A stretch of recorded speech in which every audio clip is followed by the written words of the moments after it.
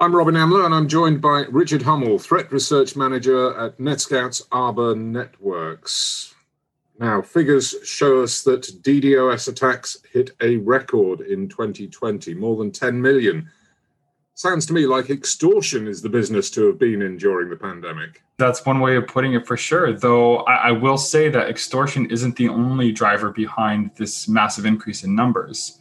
While we saw this, global DDoS extortion campaign, we also saw an unprecedented number of people going online in their day-to-day business, whether it's remote or for remote work and schooling, because the pandemic forced us to work out of our homes. Well, it's the going online that did it, I suppose. Absolutely. There was a bank robber who, when asked why he robbed banks, said that's where the money is. Online is where the people have been. Absolutely. And that's the thing with most cyber criminals, especially the ones that are focused on monetary gain, is they go where the money is, they go where the people are. And if there's an opportunity that expands, they will absolutely take advantage of that opportunity. And that's what we've seen in light of the pandemic. Well, let's get into some of the detail. What are the attack vectors and who is being targeted? Has it been a growth in targeting individuals or a growth in targeting corporates or both? So let's talk about that part first, and then I'll get into the vectors. The first one is when we first started looking at this in mid-March timeframe, right around when the pandemic was announced, we saw this huge uptick. And if you actually look at the second half of 2020 versus 2019, you'll see it's a 22% growth of total attack count versus 20% for the whole year.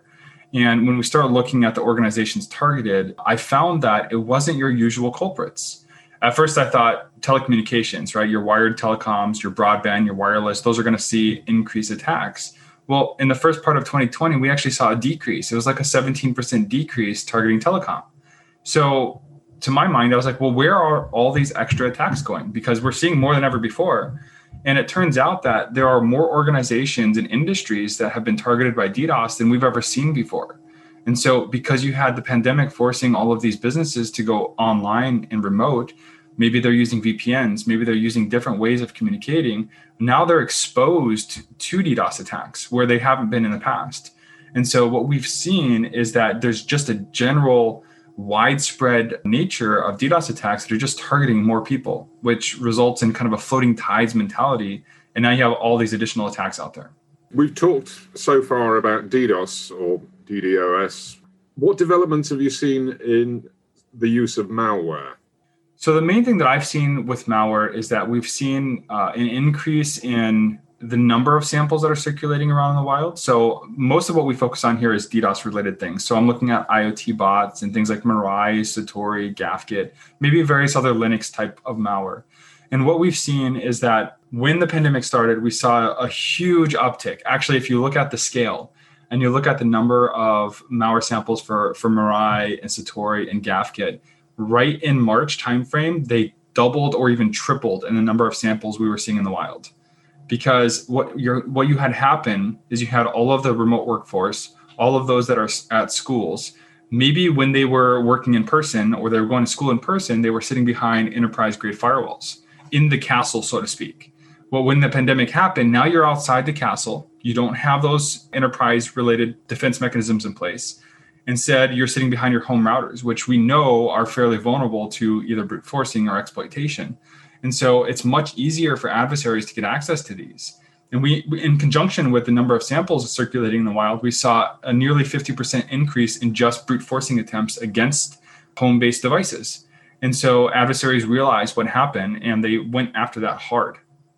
One of the things that concerns me from where I'm sitting, looking at how, in particular, banks, financial institutions are moving online onto the cloud, moving their services online, that is, how vulnerable is the cloud? Because if the cloud goes, or if a cloud service goes, then I lose all my business if I'm cloud-based. It's funny because I hear this question come up a lot. And a lot of people assume that, it's in the cloud, it's not secure. But the reality is we've been doing the cloud for a long time. And so in my opinion, there's just as many protections you can put in place for cloud-based things as you can for on-prem. Now, the one difference is that you can't take the cloud offline, right? So, if you were really faced with an extraneous threat, you could just say, we're going to go offline, and then now they can't get to your stuff, right? You can't necessarily do that with the cloud per se, because by nature of the cloud, you're online. So in that regard, it might be perceived as a little bit more vulnerable because of that. But the reality is we operate DDoS protection mitigation services in the cloud as well. We have Arbor Cloud that, you can have an on-prem device, and if you wanted to, you could move all of the scrubbing for that DDoS attacks to the cloud. So there's plenty of protections mitigations in place for cloud just as much as on-prem. The same holds true for both, though. One solution isn't going to protect you from everything. You have to practice defense in depth or a layered approach. So you need to be considering, are there other vendors I can go with? Is there other security feeds that I can include? And you want to layer that. You don't want to just say, I'm going to trust this organization is going to take care of me for everything. I don't have to worry about anything else. That is absolutely not true. And so you want to make sure that you're layering that and you have a really good security posture and you're testing that. You want to actually game that up to figure out, if somebody attacked me, what would happen? Am I prepared for that? What about developments in things like AI? Is it possible for an organization to plug in an AI solution that can be that agile for you? Is that part of the layering? I definitely know that a lot of organizations, us included, are looking at machine learning and various kind of AI type solutions.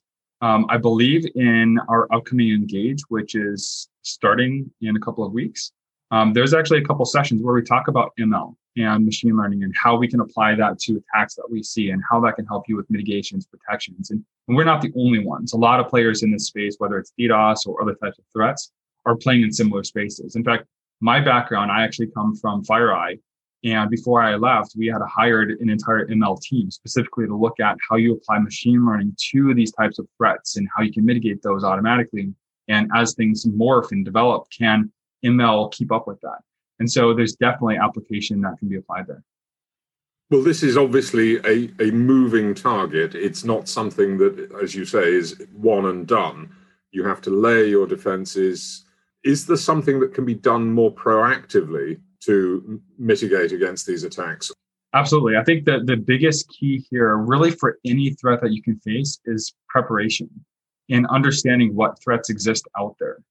I think security awareness goes a really, really long way to mitigating these threats. If an organization has a very good security awareness campaign, they can start to recognize what social engineering looks like. They can start to recognize the spam email that comes in and try to compromise you.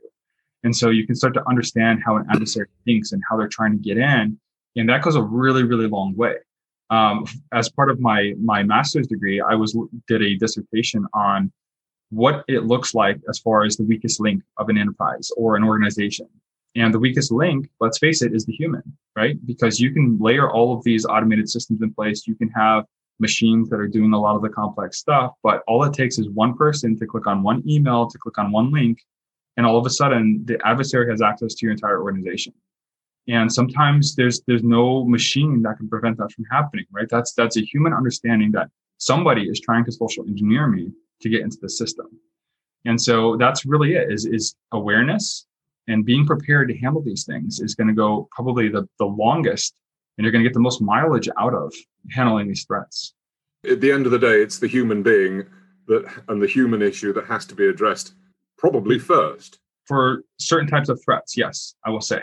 Now, if you're talking about the human element when it comes to DDoS attacks, like, let's face it, any one person isn't going to be able to stalwartly stand on an internet pipe somewhere and say, we're not going to, allow you to have DDoS attacks. I think the phrase you're looking for is "you shall not pass."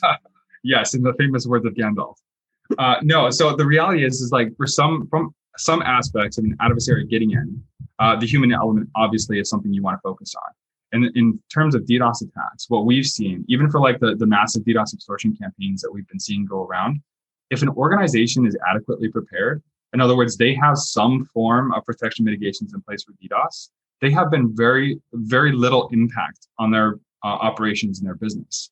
We've had a number of customers get hit by the Lazarus Bar Armada group that we've blogged about several times. And as far as I understand it, not a single one of our customers or people we've worked with have paid their extortion demand or have been severely impacted. Now, there are other organizations that the LBA crew actually touts. They say, hey, look, New Zealand Stock Exchange, we took it down for 4 days. Look at us, right? We're going to do this to you as well. Well, the reality is they weren't prepared to handle DDoS attacks. And there's plenty of articles out there. In fact, their upstream ISP and even themselves have come out and said, yeah, we weren't adequately prepared to handle this. We understand now that, attacks can come at us, and now we're going to prepare. And so in the future, they may not have any issues. And that's really with DDoS, preparation is key. If you are prepared to handle it, you've gamed it out. A lot of our big customers or enterprises or ISPs, they do red teaming exercises, and they actually DDoS themselves to see if their solutions can handle it. And so they're doing all of this active preparation to handle these kinds of attacks. Well, I'm going to put it in terms of banks just to round up. As a bank, if I'm a brick and mortar bank, then I've got security. I've got bars on the window. I've got a security alarm attached to a police station. I've got shutters that bang down that can take a bullet. These people are now playing in a different world. They're playing in an online world. They have to get to grips with how that world works. Right. And just putting a solid door on your bank isn't enough, right? No, you're also going to want to bar the windows. You're going to have a steel vault. You're going to have security plates. This is the layered approach, right? You have to have multiple obstacles for an adversary to get in, because as a defender, you have to plug every single possible hole in your network. As an adversary, I only have to penetrate one of those. And so it's much easier for an adversary to start poking holes. It's a lot harder for a defender to go and figure out what is my entire network footprint that I have to mitigate. And that is a very tough job. And I will say that, security experts are getting much, much better at this. And even in spite of the 10 million plus DDoS attacks that we saw, the ISPs out there that are handling the bulk and the brunt of these attacks have been just champions. And tons and tons of extra traffic we've seen on the internet. And they've been doing a great job with mitigating these because they are prepared and because they have protections in place. Richard Hummel, Threat Research Manager, NetScout's Arbor Networks, thank you very much.